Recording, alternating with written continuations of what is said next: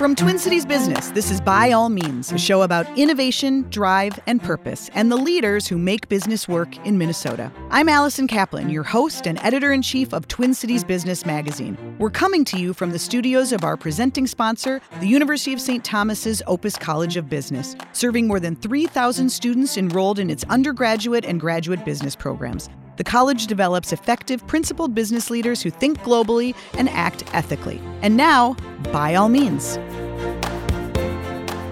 I've known Benjamin Vanden Wy-Mellenberg for about 5 years. At that time, he was on the pop-up market circuit. He was selling these wood iPhone cases, and he had a mission to bring technology closer to nature.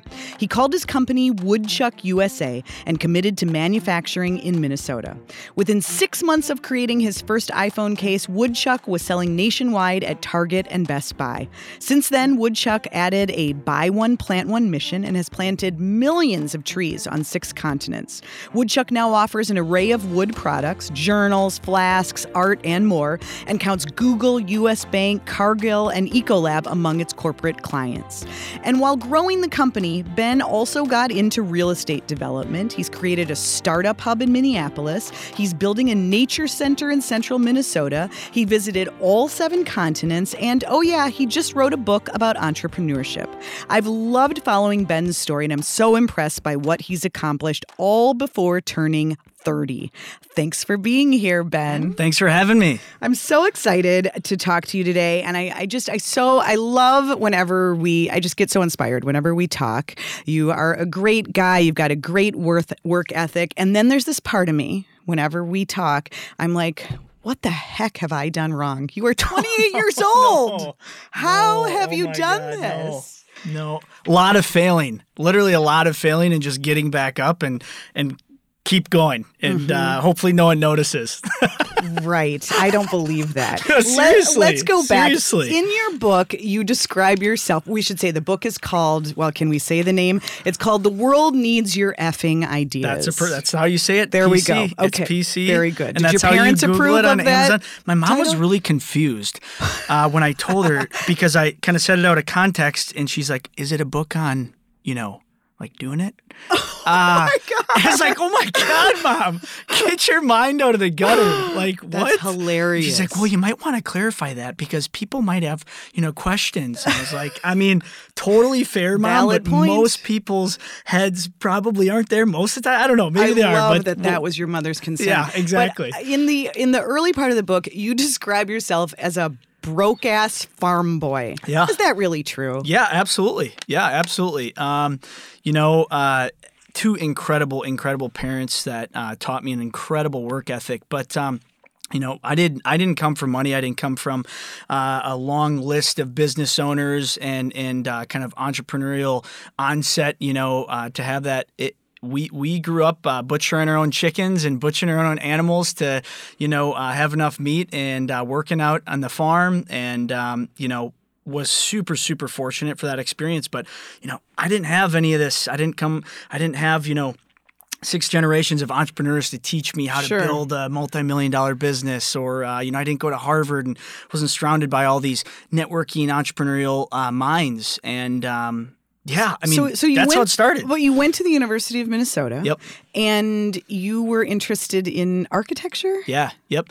Yeah. So I throughout high school, I was like, I want to become an architect. I had shadowed a guy at my church at the time that was an architect locally, and I spent a day with him. Just spent 24 hours with him, and just was like, oh my God, this is exactly what I want to do. He's drawing buildings, he's making models, he's going on to the construction site and making sure that things getting built. So since high school, I was like, this is what I want to do. Applied to 2 schools, decided on the U of M for architecture, and graduated with an architecture and landscape architecture degree, and knew I wanted to go to Colorado to design kick-ass modern homes. This kind of came up my final year of school. Right. So you didn't go to architecture school. I didn't.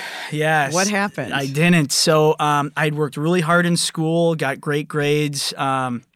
And had 2 full-ride scholarships kind of on the table to go to graduate school for architecture. And at the time, a couple weeks prior to having to decide on, do I go to grad school or accept one of the offers? I had started making these wood phone cases because I fell on my rollerblades coming from cheer practice. I was working 3 jobs to pay for college. Wait, and, you were a cheerleader? Yeah. I was in college cheerleading. That was kind of this. I did not know. Yeah. I can see that. Okay. I was a wrestler all throughout high school. Never did cheerleading. And then my sophomore year, I started doing co-ed cheerleading, which was seriously the most fun thing of all times. I went from wrestling sweaty dudes to hanging out with really beautiful girls. So I think I had a pretty good change there. So anyway, did that. It was a blast. And I was rollerblading from practice to go work at one of my jobs. It's like 10 o'clock at night. I fell on the rollerblades, ate it, and shattered my iPhone. So later that night when I was at the modeling shop where I was working, I was like, I should stick a piece of literal wood veneer on my phone to like cover up the cracked glass. And I, stuck it on both sides. It's like, this kind of looks kind of cool, And literally that was it. It wasn't this like, oh my God, I'm going to build this huge company and do all these things. You didn't it was have literally that just moment. I didn't want to stab my face with glass. Sure. So that was the main thing. I showed it to a couple buddies throughout the next week on the cheer team. They're like, can you make me one? Can you put some stuff on it? Can you put like co-ed cheer? I was actually just looking back at pictures of this a couple weeks ago. And anyway, so I was like, yeah. They're like, I'll give you $20 or I'll give you a case of beer. I was like, both of those sound awesome. This thing cost me like 50 cents to make. Will work for and that beer. will help, that'll help me pay for school. So anyway, I just was making these things on the side. Again, not planning on doing anything crazy with it. And you had the access to the wood and you could cut it because you were working for an architecture place. Yeah. Okay. Yeah. And so anyway, it was a couple weeks or maybe a couple months into this, and I sat down with 2 of my architecture mentors. I said, hey, I started this thing. I've been selling a couple of them here and there. Should I go to grad school or should I like start a business making these phone cases? And both of the mentors, David Washburn and John Cunningham, both of them, I sat down with them at separate times, and both of them said, go start a business. You're going to learn more in 2 years than you ever will at grad school. And both of them were very, very successful architecture people in the architecture world. And I was like, well, that's like pretty weird coming from architecture people. Like I would have expected them to, like, a phone case company? You shitting me? Right. Like go to grad school. Yeah. And so anyway, I declined both scholarships, and my mom almost killed me. I'm sure. And I said, oh, no, I'm starting this phone case company, Mom. So anyway, a couple months after that, we ended up getting into all 1,800 Target stores nationwide. Okay, wait. You're skipping a couple of steps here. Okay, steps. So, all right, number one, you've decided to do this.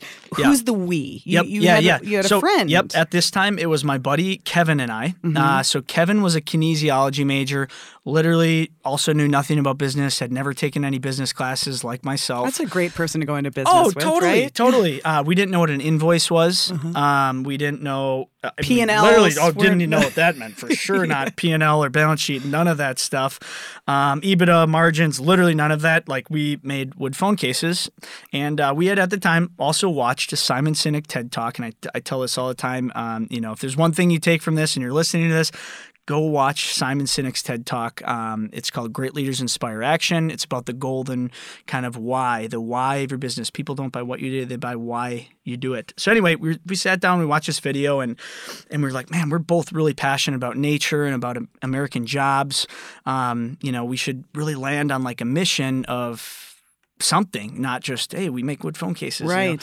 And we came up with nature back to people, jobs back to America, and quality back to products. And that literally to this day, and it was, the company was technically founded 7 years ago. And to this day, that's still our mission statement. That's still what we're continuously focused on. But we said, hey, let's do this. Let's have that mission. So we started going around peddling these things for a couple months. And, how were you even getting them made? Didn't you need equipment? Yeah, no. We just, we were like basically making them. We started for the first month making them at the college, and then we got a little mini laser cutter, and we were doing it ourselves, and then working with a guy who owned a model shop close to campus.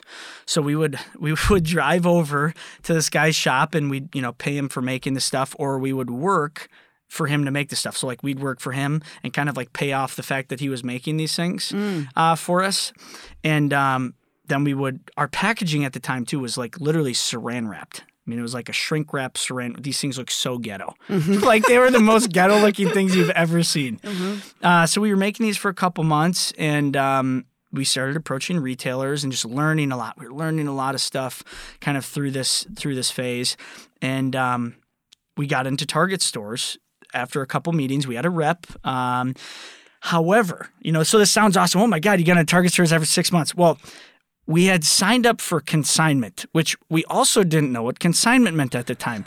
That means that you make all of the product, you pay whatever you need to pay on packaging and spend whatever you need to spend to make the product, which was pretty significant for us because it was like 180-some thousand units. You put it in our stores, and if it sells, we will pay you. If it does not sell, you take it back. So we literally had no idea what any of that stuff meant. We were just like, oh my God, we just sold $500,000 worth of phone cases. Sure. We're going to be billionaires. Right. Like we should go buy a yacht. Like where are we going to spend all this money we just made?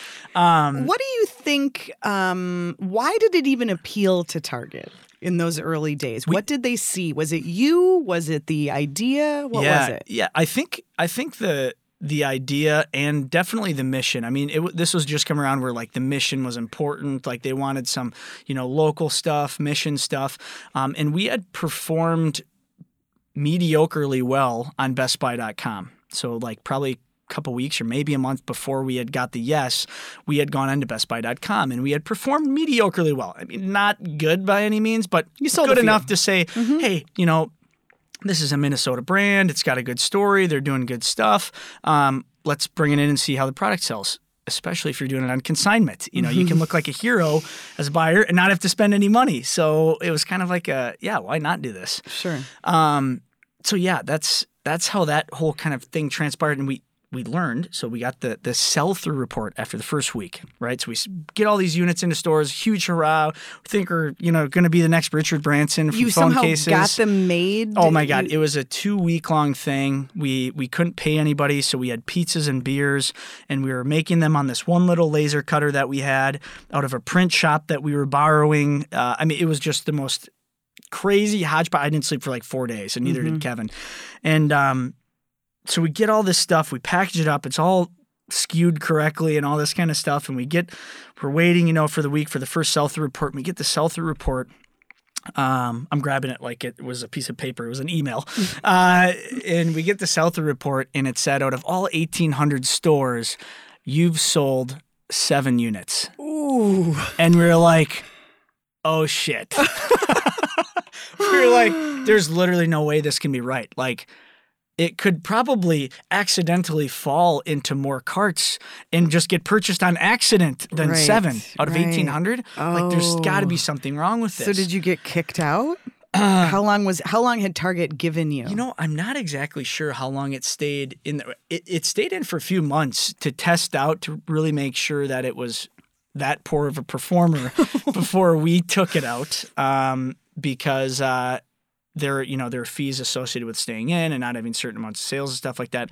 So anyway, a couple months later, we decided we need to take the product out and take all this back. We're not getting any money, so we're totally out of money, because at that point, in order to make those units for Target, we had gone to friends and family. Again, didn't come for money. It wasn't like, hey, mom, dad, can I have, $200,000 or something to launch this product line?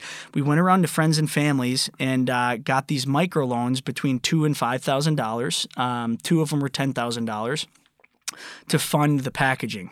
So we'd kind of gone around and got, I think it was $52,000 total to make the packaging. Good. That was enough to, make the product, and we had to get it out of Saran wrap and get it out of Saran wrap. Yeah, we had great packaging, and so we launched, and we were like, oh my God! Now, not only did we just lose all this money that we're going to have to pay back, but we also didn't sell any units. And it was a couple weeks after we took the product back that we were just trying to figure out what to do, that Red Bull had reached out to us. A guy named Matt Christensen, who's now one of my best friends, reached out to us from California and said, hey, I saw what you guys are making, these like wood phone skin things. Can you put our Red Bull logo on it? And can you put a bunch of our athletes' names on them, 12 of them, and ship them to California? Like, we need them tomorrow. And we're like, well, we're not doing anything else. We have literally nothing else to do. So yes, we will do that. And he's like, I'll pay full price for him. We're like, oh my God, he's going to pay full price for him? Like, that's awesome. Like, this sounds like such a good deal. So we customized them, shipped them out the next day. He got them. I was like, these things are awesome. I love them. I have another event in like a week from now. Can you do like 30 of them and ship them there? We're like, yep. Again, we don't have anything else going on. Yeah. We'll start doing that. So anyway, we just literally started sending them to him as he needed them, and we kind of built a relationship with him. Went out to California, met a bunch of his colleagues, kind of started growing that. And now, today, Red Bull's like one of our top 5 clients internationally. And you do a lot of B2B work where you Yep. are doing customized products Yep. for big clients. Yep. How much of the business is that? Yeah, is so custom? that kind of transaction with Matt, whatever that was, 5 years ago or something, maybe longer ago, was kind of the birth of one of our 3 channels that we have now, which is business to business. It's corporate gifting, making, notebooks, custom wood notebooks for U.S. Bank, or custom wood business card holders for Cargill, et cetera, et cetera. So that's kind of that is our main kind of chunk of business. It's about 70% of our business. Wow. And we have 2 other channels now, both of which are growing and will probably within the next year or 2 exceed that B2B portion. But anyway, the second one is interiors. So about a year and a half ago, we launched an interiors company, which is doing interior dividing panels and things like that for corporate spaces. Separate company. Separate company. Yep. Still Woodchuck Interiors. And then our third piece, which is still part of Woodchuck USA, is our retail channel. So we have relaunched retail this last December, and we're in about 700 retail stores now across the nation. And that'll ramp up to about 1,000 to 1,500 by the end of the year. Is that mostly specialty, It's big mom box? and pop What? boutiques. Mom and pop boutiques. So, through the past multiple You got scared years, by the Target experience. not as much that. More so, we've created product that's a great fit for smaller retailers.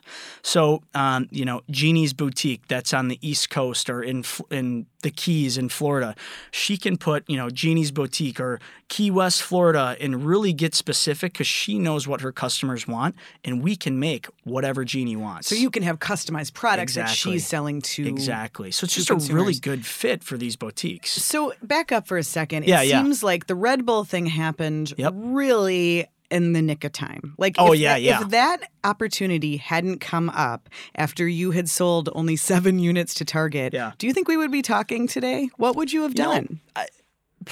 Honestly, I still think probably, maybe in a different capacity, but the thing and the reason why, I say go listen to that podcast is because at that point, and there have been literally millions. I wish I could expound all of the failures that we had, and I do a lot of that in the book. I really talk a lot about failure and because you mentioned when we got on the mic here, it's like, looks like all this amazing stuff is happening. It's like, oh my God, I've had so many failures, like literally so many failures.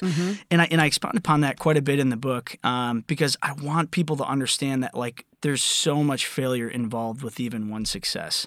But anyway, the difference to not quitting at that point, being at that point of we got a bunch of our friends and family's money, we literally don't have anything that we can sell, or we didn't think we did. The difference was we truly were dedicated to figuring out how to connect people with nature and create jobs. It wasn't at that point about the phone cases. It wasn't about our family's money. It wasn't about what the hell are we going to do to make the money back. It was literally about we are dedicated to this mission. And whether that means making wood phone cases or, I don't know, cutting people's lawns and giving them the blast grades, grass blades. I don't know. I'm just making stuff up right now. But no matter what it was, Kevin and I were dedicated to hey, we're dedicated to this mission. We got to figure out how to do this mission. So we're not going to give up on the mission. We might give up on the product or the idea or that specific piece of the venture, which we have. We no longer make wood phone skins. We make wood phone cases. We make Mac skins, but we don't make wood phone skins anymore just because literally no one buys them. And no one knows what they are. Well, but so it had a moment. It had a moment. It had 2 weeks. Yeah. So we were dedicated to that mission. I really think that is what drove us through those really tough times and continued to drive us through all of the ups and downs in the journey kind of along the way. When I met you, I think I met you like at Northern Grade, like at a pop-up event. You were out there selling the cases yourself. Yeah. Did those events, which you guys used to do lots of, did that help? What did that do for the business? Literally, no. I think we never ever. Well, we met. Yeah, no, absolutely. So from a revenue standpoint, I don't think we've ever been to a pop-up and made money. Interesting. Ever. And yet you're a brand that has been, local was an important part of your story and being out there and telling the story. Yeah. Did it help from that? Oh, 100%. Yeah. From like a direct revenue perspective, I literally don't think we ever had one maybe one. But anyway, no, it was brand awareness. It was totally about brand awareness and about networking. Clearly that was an incredible meet. And there've been so many of those. And I really think it was just, at that point about brand awareness. And so I went back and looked. The first time I wrote about you was in, and I don't think you had a beard then. You were like, young, I was like fresh-faced guy. I probably couldn't have grown a beard 5 years ago, 7 years ago. So it was 2014 that the article ran in Minneapolis St. Paul Magazine. And I remember visiting you, and you were in Northeast, and you had a setup. You had people working with you, and you had a couple of machines. How did you get the money to do that at that point? So we basically just started cash flowing everything. We weren't taking, at that point, brought on another person, John, who's now still business partners, bought out Kevin probably 4 years ago. When he wanted to go do something else in Boston, we're still like best friends. We're still like brothers, which is incredible. But so then it was basically John and I from that point on. And we cash flowed everything. We didn't take salaries. We didn't take salaries literally until 2 years ago. So what were you living on? Like ramen noodles and green beans and like anything. Even when the company was appearing to be successful, you were still eating ramen noodles. 100%. Yeah. So how do you know when you are making enough that you can start taking a salary? How do you know when to hire? How do you know when to pay yourself? We honestly started taking salaries way later than we should have. John and I thought that, hey, this is the right thing to do. Let's just keep putting all the money back into the company and, just taking enough to basically buy ramen or pay your $150 or $300 a month rent. Find literally the cheapest You found rent shithole you for can $150? live in. Yeah. Oh my God. I lived in South Minneapolis for the longest time in I've gotten a gun pulled on me 3 times living there. We found some very interesting places. We thought it was the best thing to do. And we had a mentor, and I don't know which one it was at the time, that demanded that we start paying ourselves. He said, you're worth value. You have to understand your value. I understand your dedication to the company and why you feel like you need to put it back in. But for a couple of reasons, you have to start paying yourself. One, from a tax perspective, you need to recognize that. And two, if you two can't make money at this business and it still work or be profitable, you have to change the model. You have to switch the model because you can't work for free forever. And if it can't afford to pay you, you got to figure out a different model or a different way to make things work. So what was there a turning point? Was there a moment when you were like, okay, we could actually live on this? It was him demanding that we pay ourselves, and we started out paying ourselves $20,000 a year or something, literally very, very bare bones. I still think it was good that we waited that long because frankly we literally didn't have any money to pay ourselves prior to. But once we started paying ourselves and realizing, I need to be able to pay myself, or I have value and I need to make sure that value is compensated. If I die, someone's going to have to do this job and they're not going to do it for $20,000. And they're not going to do it for $0. They're going to do it for XYZ dollars. And So that was good that we started to think like that. We started to build a business like that, and we had to make more sales. And don't get me wrong, there have been many, many a times along the way where like we just don't take salary for a month or two because we need to pay our payroll. How many people work for Woodchuck now? So we have 47 now. Just under 50, which is good from an HR perspective, keeping it under 50 for right now. Yeah. So any of you HR gurus out there, we have under 50. Is that a lot of pressure though on you? I mean, just thinking that like you're responsible for all those people and those salaries. Yeah, I mean, I don't think I feel any more pressure than I did a long time ago, but my tolerance has gotten much different. How so? My tolerance for risk has gotten a lot.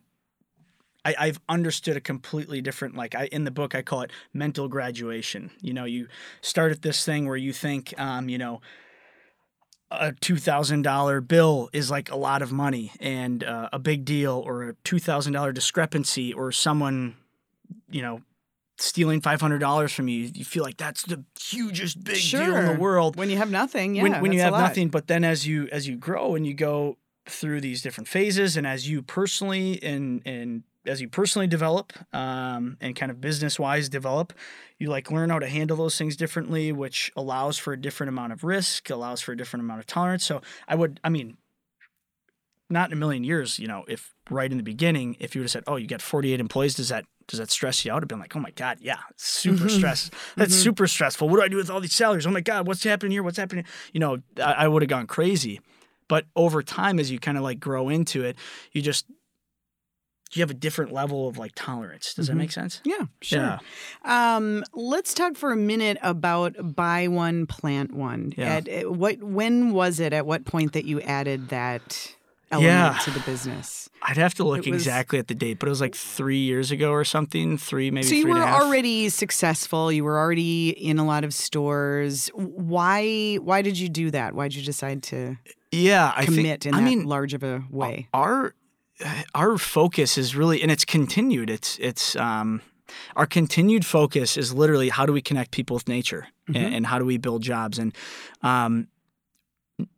no matter what we're ever doing, even if it's the best in the world, will ever be good enough, in my opinion. And that's kind of what allows me to keep pushing us as a team and us as a company and us as a mission is no matter what we're doing, it won't be good enough. There will always be something better to do. I think there's a quote there will always be a higher mountain, said the man standing on top of the mountain. No matter, and I'm definitely not insinuating that we're standing on top of a mountain by any means. We have so much further to go to accomplish and help save our planet.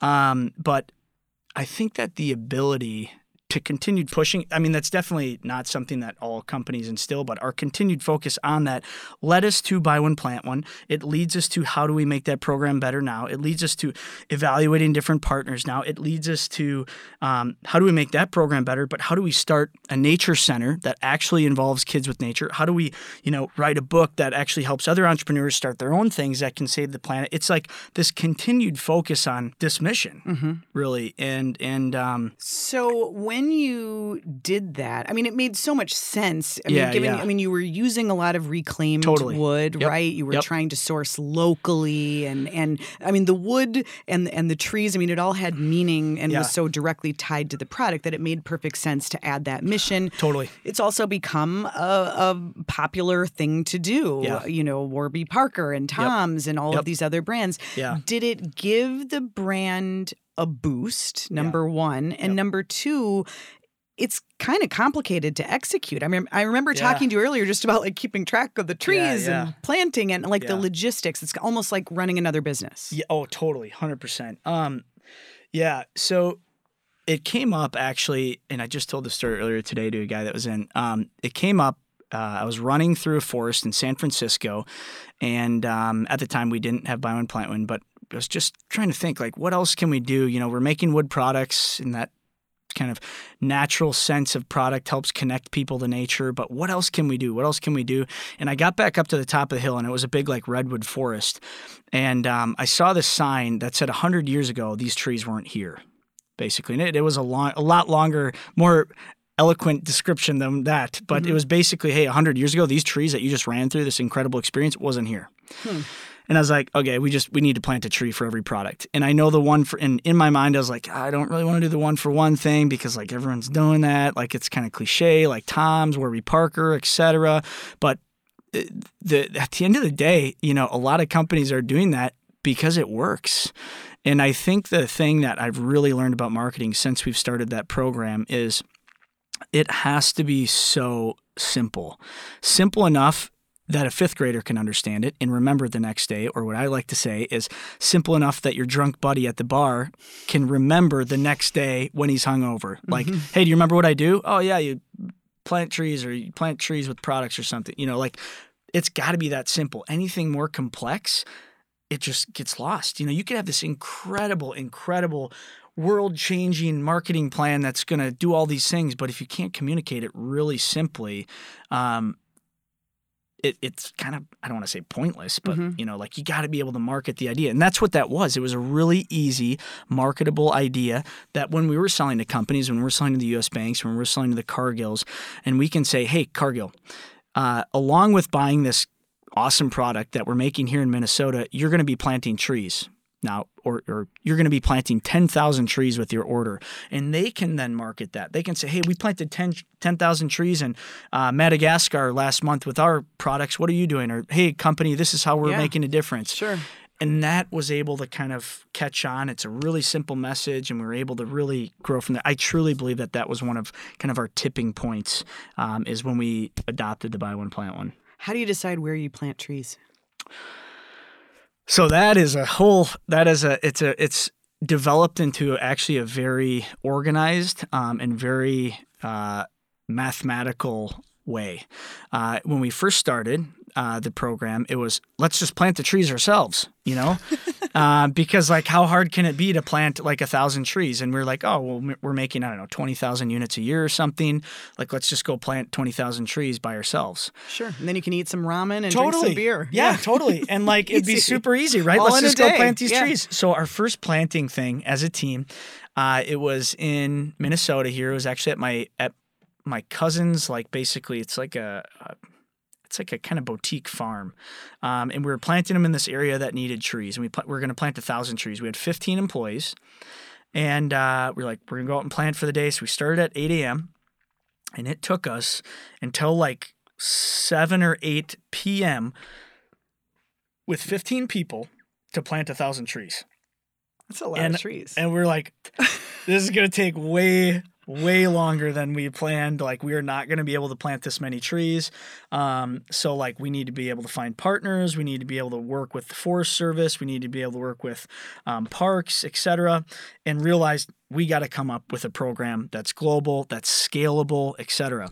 And so that became like, that has since then been like my kind of primary focus, my baby, my thing that I focus on there now. And it turned into, you know, what it is today. We planted millions of trees on 6 different continents. We tried to plant on Antarctica too. We weren't successful. But as we like to say, we have an impact on all 7 continents. You know, so it turned into this program, and a lot of the early on plantings that we did, they weren't successful. And how so? So they weren't successful for a couple different reasons. And we kind of like learned through this process, either we'd go plant with a big group of people, and then the villagers would literally just cut them down. Or we'd go in and plant, and 5 miles away, the government is clearing, you know, in South America, and 5 miles away, the government's clear cutting like hundreds of hectares of like virgin forest next to it. And so there's like all these nuances when we were first starting up the program. And we've developed now a list of, I think it's like 45 different kind of questions and bullet points in a 3-pillar system. So each planting site that we review, or that is an option, has to have all 3 pillars in the system. The first one is local community. So the local community has to be involved in the planting. It can't just be like, a bunch of people from U.S. Bank flying over to Africa. We're going to plant a shit ton of trees, and then we're out of here. The local community has to be involved because the local community has to take ownership over it and feel like they're a part of the planting, and really not feel like they're a part, like be the planters and become the planters, learn what planting means, how that changes their environment, how that changes the ecosystem. So that's the first pillar. Local community has to be involved. Second pillar is local or national government has to be involved. So like the example that I was just talking about where we were planting a couple miles away, government comes in, chops down all the trees. That's not super sustainable and not good. So we have to have either relationships or an understanding that there's not going to be clear-cut action with government. And then the final thing is there's got to be funding. There's got to be funding to start up. However, it shouldn't require ongoing funding. So and this is like a way bigger topic, but, I truly believe that after a certain amount of time, the community should be, entrepreneurial enough or figure out different ways of generating revenue rather than just taking donations, because that's not sustainable either. Because what we found is, hey, cool, big company likes to come in and plant a bunch of trees.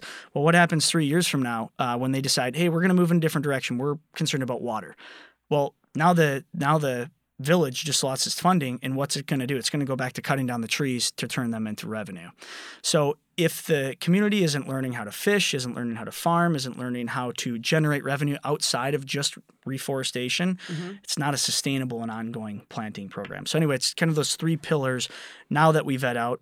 And I'm sure, hey, look, in the future, there's probably still going to be sites that fail, and we're going to learn new things, and we're probably going to add another pillar, but that's really given us, a 95% success rate really with a lot of these things. It seems like whatever the task at hand is, you just sort of, it's, trial and error, and you learn along the way.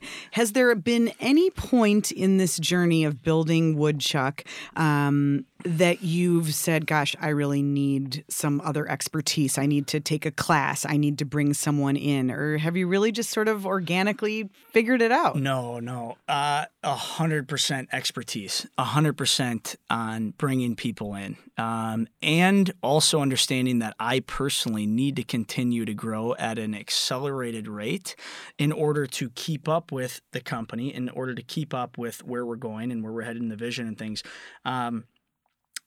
People is huge. And I think the last time we talked, we were at Brick and Mortar, right? Mm-hmm. Yeah. And I was in a weird place there because I was trying to learn like, oh, wait, I can't do everything myself anymore. And I need to have really smart people on the team. And I need to be able to bring these people in.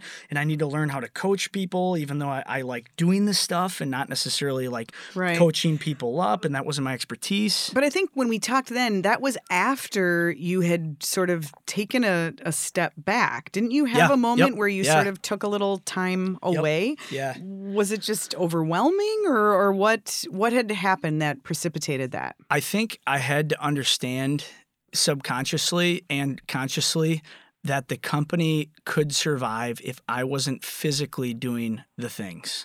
If I wasn't physically in it, making the things, if I wasn't physically in it, helping correct things, I think I needed to understand, and we've, had some falters around that time or whatever, but I just needed to have that a little baseline sense of comfort that this thing isn't going to light up in flames and burn down if I'm not here for a couple weeks. Because going full throttle for whatever it was, 5 years probably at that time or something, it's draining. Even if you have a shit ton of energy like I do. Right. So I kind of, that time away was really great. How much time? I think it was like 4 or 5 months. Okay. And I was still like, and were you really checked out? For a couple months I was. When I was in Antarctica, I was there for like 2 months. So I was like really out. 2 months in Antarctica? Yeah. So I was like out. But no texting. Yeah, no Wi-Fi. No, it's just me and my journal, which was actually a really great time. But that period off really helped me reconnect. That's one of the chapters in here, disconnect to reconnect. It helped me reconnect to like my why and my personal passion, which I came back and I started writing the book after that trip. And also helped me refocus on why I started the company and that I was going to have to learn and adapt and change and grow to kind of be at that next level. in order to help this thing grow to the next level. So it confirmed for you, though, that you want to be in the business. Totally. Yeah. But it's different today. I mean, first of all, what is your day-to-day role? And I mean, obviously you can't just act like a founder, renegade entrepreneur anymore. I mean, you're leading a team. Yeah. There are responsibilities. Yep. Are you as good at that as you are at creating something? Yeah, I mean, no, I think definitely not, but I'm learning, every step of the way. I enjoy the creative startup phase. That's what I just absolutely get super jacked about every time someone comes up to me with a business idea. I want to get in and help them and hey, let's talk this. And that's what I really love and enjoy. But at the same time, what I love and enjoy is this mission and learning how to coach people, learning how to bring the best people on the team, learning how to not physically do something and help coach someone through it and help them fail and then learn their own lessons and not get super pissed off is something that I'm working on daily now because I know that the company needs that in order for it to get to the next level. What is the next level? World domination, world reforestation. Woodchuck the world. Yeah. I mean, our big, hairy, audacious goal is to be the world's largest wood products manufacturer that's sustainably focused, to reforest the planet and to help other people help other people also engage their ideas to change the world. Talk a little bit about this nature center that you're building, because that's kind of a part of the mission. I know it's I know it's been delayed. Yeah, so here's another failure story for everyone who thinks that there's no failures. So this was about 2 years ago. Realized that we also really need to get people technically connected. We're planting trees, and that's great. You can see your code. It's a great experience now. You can go and type in the code that you get with your product online. It'll show you where the tree is, who planted it, what's the temperature like there, and kind of engage you in that site, whether it's Madagascar I have a Europe. Wood journal from Woodchuck, and I can know that because of this wood journal, a tree was planted somewhere in the world. Yep. And so that was a piece of kind of the connection. But also realize that, hey, we physically need to be able to connect people to the plants and the actual planting of it, getting your hands on dirt.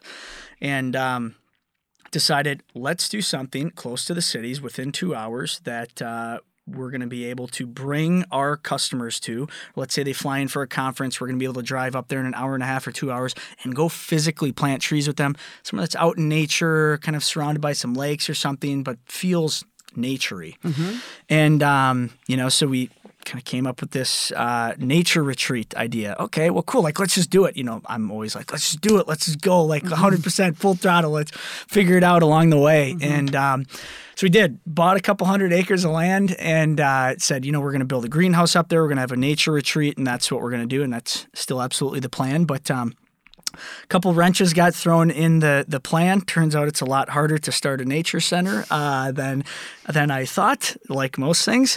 So we're currently renovating a little cabin that's on it. So first and foremost, we have a place to stay and shower when we're there working on it. And you're literally working on the land? Yeah. Yep. Okay. Yep.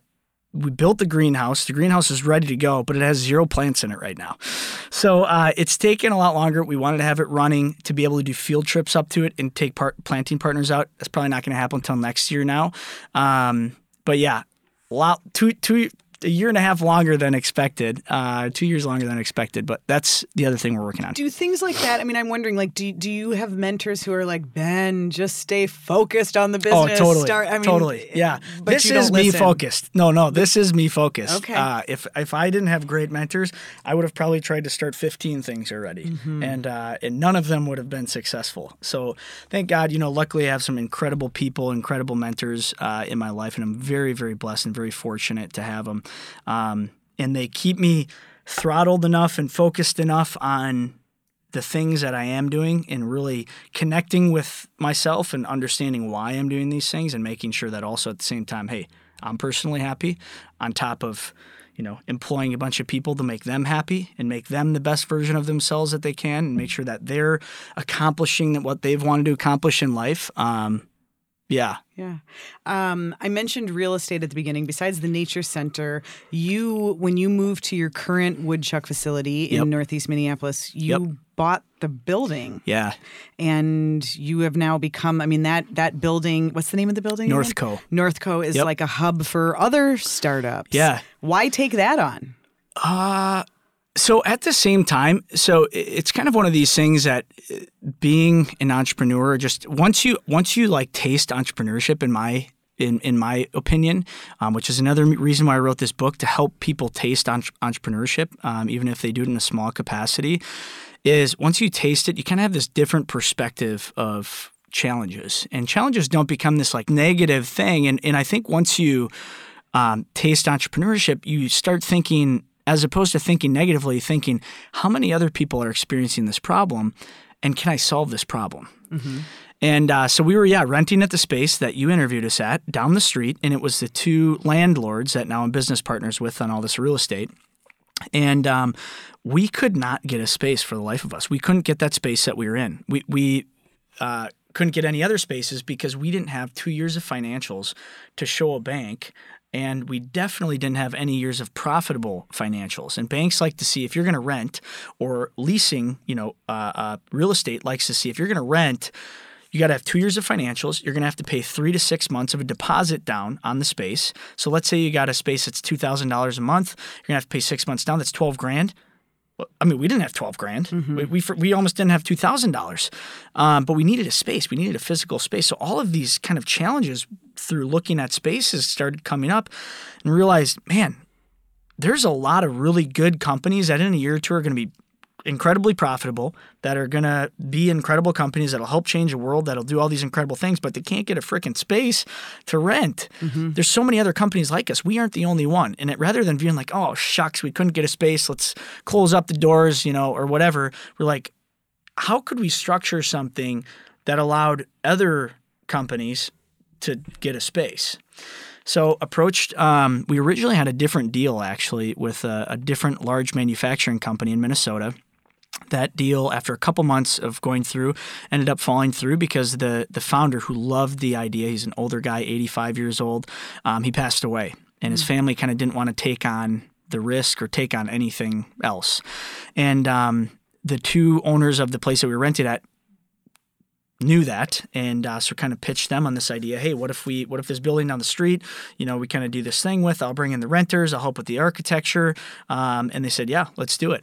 So we were able to create this space, Northco. And they brought the money to the table? They brought the money to the table. Okay. Yeah, because we definitely didn't have the money. We had no money. We barely had enough money to rent. Mm-hmm. They said, hey, we'll make you a partner if you bring in all the tenants and you help us with the architecture work on this. And I knew just within my network that I could bring in the tenants. How many are in that building 22 now? people now, or 22 companies. And you have to be a startup to You don't have to be. You don't have to be. Most of them are mid-stage now, because most of them that are started up actually are still there. Companies like the Socialites, Great Lakes, there's digital agencies there, there's marketing agencies, modeling companies, et cetera. But there were companies that probably couldn't have gotten space in other places because they needed these financials to prove, or they needed the down payment. But that we were able to look at, myself, Andy and George are the other owners' names. We were able to look at the business plans and say, hey, is this something that we think is going to make it? Is this something that, has the general, is it generally going in the right direction?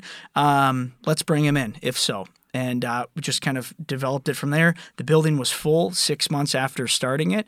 And we've since then purchased now the rest of the block, except for 2 apartment buildings. So there's about 500,000 square feet total that we're continuing to develop into more space like this. Yeah. And how much time does that take? In the beginning, it took a ton of time. Yeah. So like the first year or two of that, there was... I definitely didn't sleep that much because we were doing plans and we were getting tenants and et cetera. Now, once it's set up, it's it doesn't take that much time. I mean, a day a week or something. I have an incredible assistant that is very good at technical details, making sure the leases are signed, making sure that the payments are in, making sure that people are paying on time. All of these technical details, he's incredible at that. So that's allowed for me to, maybe spend a day or so on it a week.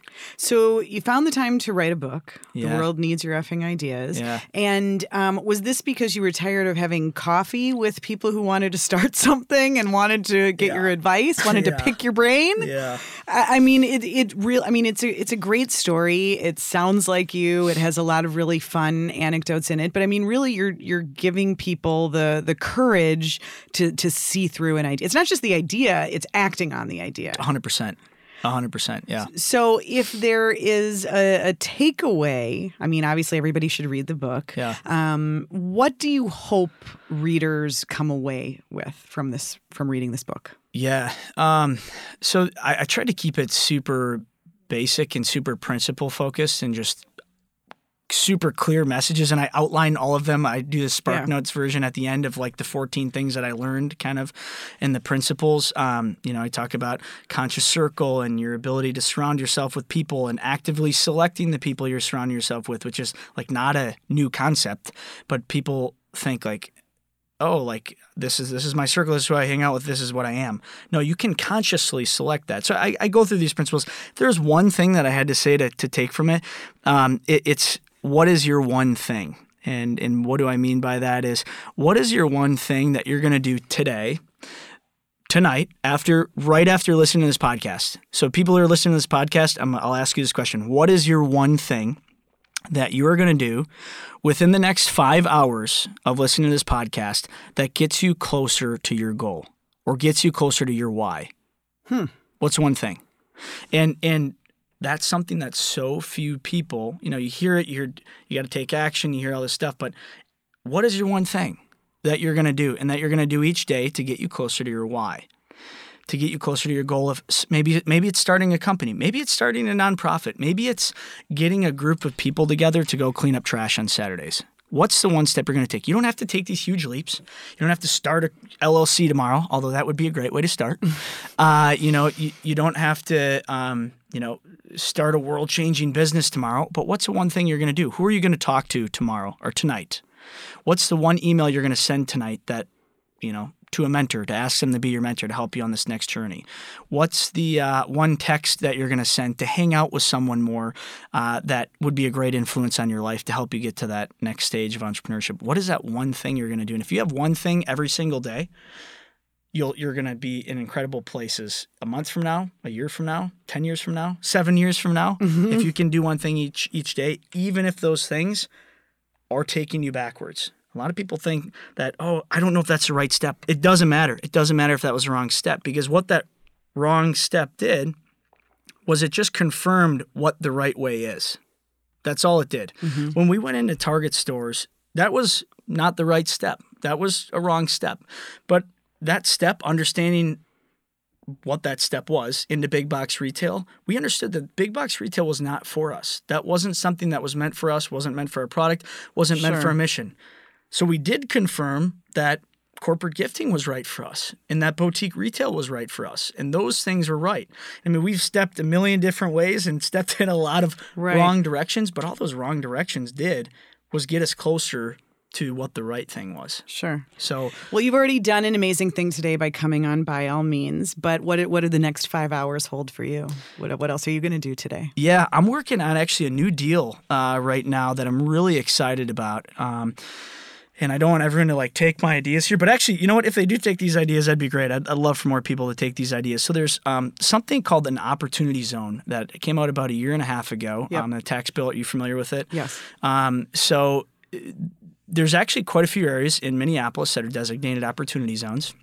In real simplistic ways, it's you get better tax breaks basically for developing in areas that are a little more disadvantaged. Need development. Exactly. Yeah, absolutely. So, as Woodchuck grows and as other companies grow, we're going to need more real estate and we're going to need more spaces to kind of help build the companies like Woodchuck that can help change the world. And we're looking at a couple different areas right now to develop, and it's going to take a lot of work. There's a lot of technical details that are still kind of unknown in the zone because it's relatively new. The deals are relatively new, and there's a lot of details that got to get figured out still. But we got a couple really incredible zones that we're looking at and working on to, allow more companies to grow. And that's what I'm going to be doing the next 5 hours. Okay. Yeah. That sounds pretty good. Yeah. What do your parents think of what you've done at this point? I mean, they love coming and seeing the stuff being made. I think it's usually hard to, and I'm sure all entrepreneurs can lament with this, but it's really hard to explain what you do to your parents because, they see you as like, oh, the little kid, or the guy that went to architecture school. It's like hard to explain. Oh, yeah, I'm working Could on have these, been an architect then. I'm like working on these multi-million-dollar deals with all these crazy people from all over the world, and just, I don't know. I love my parents, and they've been so supportive through the whole thing. It's been awesome to bring them along on the journey as well. So. And most importantly, are you living in a safer neighborhood now? I am absolutely living in a safer neighborhood. Yeah. So, you feel okay with having being able to pay rent? Yeah, I can pay rent paying yourself. most days. I can do you not get guns pointed at me most days. Oh, that is a very good thing. Are you at a point where you can feel relaxed about taking your salary? Does that ever happen? Honestly, no. I don't. For me personally, and this is something I kind of learned through my 6-month hiatus or 5-month hiatus. I actually don't like feeling relaxed, or the relaxed in the traditional sense for me gets me really anxious. It gets me like super anxiety ridden when I'm not doing something because I know that my potential could be helping change the world or doing different things. And so for me, relaxed is like not relaxed. It's like working on stuff, helping people, doing this, doing that, and that for me brings a lot of peace to me, if that makes sense. It does to some people, I guess everybody's that's different, how as my dad says. Exactly. Everybody's different. Everybody's different. The book is called The World Needs Your Effing Ideas. The company is Woodchuck. Ben Vanden Weymelenberg, thank you for sharing your story today. Thank you so much. Have you. Stick around. We're going back to the classroom with the University of St. Thomas Opus College of Business. That's next. So what happens when you get the call from Target or another big company? What does it mean to consign, and what should you as a startup founder consider before you sign on the dotted line? Let's go back to the classroom with Mike Porter, faculty director of 2 healthcare programs for Opus College of Business. He's taught entrepreneurship and marketing. He's worked for decades with early stage businesses. Thanks for being here, Mike. Thanks for having me.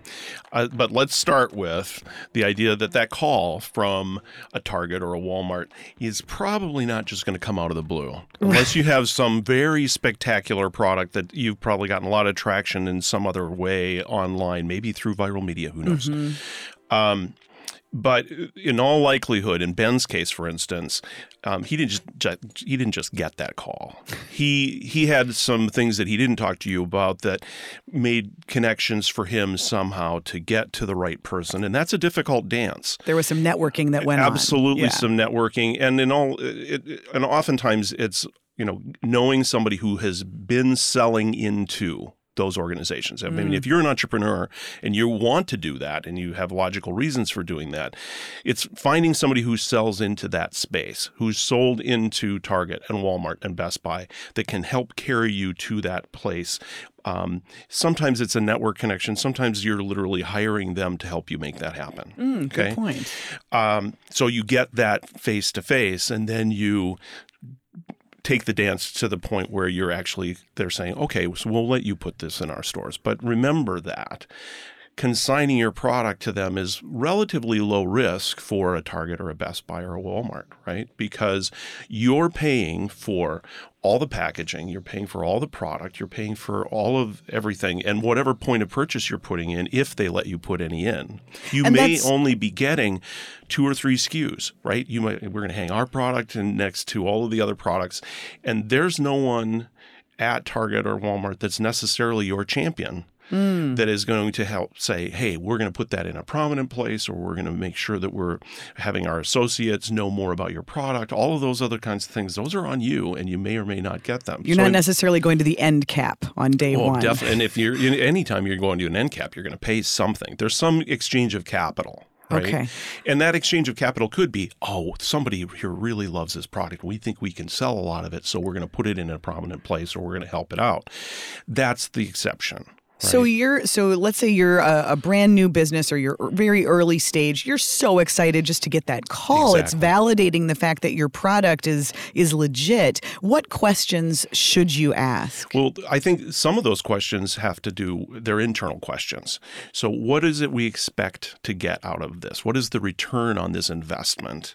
And the other thing that is part of that investment, you've paid for all of that. And if you don't sell it, if it doesn't sell while it's sitting on Target shelves, you get it back. Then you got to sell it someplace else, right? So for an early stage company that doesn't have a lot of money in the bank, that means you either need to go out and find more money or whatever to get it on the shelf. And you need to say, well, can we afford that? What do we have to give up in order to do that? Do we have to give up equity? Do we have to bring in these other investors? What are those factors? If this product is definitely hardcore, we know, we've done our research, and this is the way we have to go to market, then maybe it is an investment that's worth that time. But you need to figure out how it's going to play once it gets in the store. Right. Good points. One other thing I want to ask you about is the idea of having friends and family invest. Very common, especially with small startups. Yeah. Yes. What should you? I know that kind of raised a little bit of a red flag for you when you heard Ben talk about that. I'm not sure that red flag is the right word. Other than what Ben didn't talk about was, well, what kind of terms do you have with friends and family? It could be a gift, right? It's my mom. My mom's going to give me $10,000 because my mom can afford $10,000. Okay, that's great. Mom wants to see you succeed. That's her payback. Not all friends and family are quite that generous. Right. We only have one mom. And maybe a really nice uncle somewhere. But, when we're starting to talk about thousands or tens of thousands of dollars that are coming from a friends and family investment, it's an investment. And sometimes that can be like loan terms. So I'm going to pay back the $10,000. I'll get you $12,500 in 6 months or a year or whatever that is. But you need to delineate that. I've seen entrepreneurs say, oh, well, I got friends and family money. Well, but how are they going to get paid back? Well, you don't want to cause tension with those people 4 years from now when they think they own 10% of the business, or they think they own some part of the business, and you've done, had a merger or acquisition. Well, what are they getting? You need to delineate what those things are. Right, because you still have to have Thanksgiving dinner with these people. Exactly. Right. And then, part of that friends and family can be that I think that people forget is there's an element of networking that you can factor into friends and family, right? So my Uncle George, he's going to put in $10,000, and you know what? His neighbor, he was talking to him about that, and his neighbor's willing to put some money into. Okay, well that's money that isn't necessarily friends and family, but it's part of that network, and it fits into the same bucket. To the degree that you're doing that with very specific terms, here's what you're going to get for payback. Selling that off as equity, that's complicated, because if you do need to go to the next layer and look at angel investing, for instance, and say, you know what, in order for us to go into Target, we're going to have to come up with $100,000 in order to come up with enough product to have a real impact. Well, then you have to give up some part of your business to the angel investor to get that $100,000. Right. And I love Ben's story because he built on revenue. The businesses that I've been involved in, we've really been trying to build on revenue. So you're using your own funds that you're generating to do all those kinds of things, and you don't have to give up equity. That's not always possible. If you were a medical device company, you're not going to ever be able to do that. That's sure. Just, you need the cash. Yeah, sometimes. Yeah. Great advice, and great to get that realistic perspective and keep that in mind when you're trying to build that fairy tale story. Thank you, Professor, for being here. Thank you to the Opus College of Business at the University of St. Thomas. And thank you for listening to By All Means. If you liked what you heard, go to Apple Podcasts and please rate us and give us a review. You can subscribe to listen to more episodes, and you can also find out more about the show at tcbmag.com/byallmeans.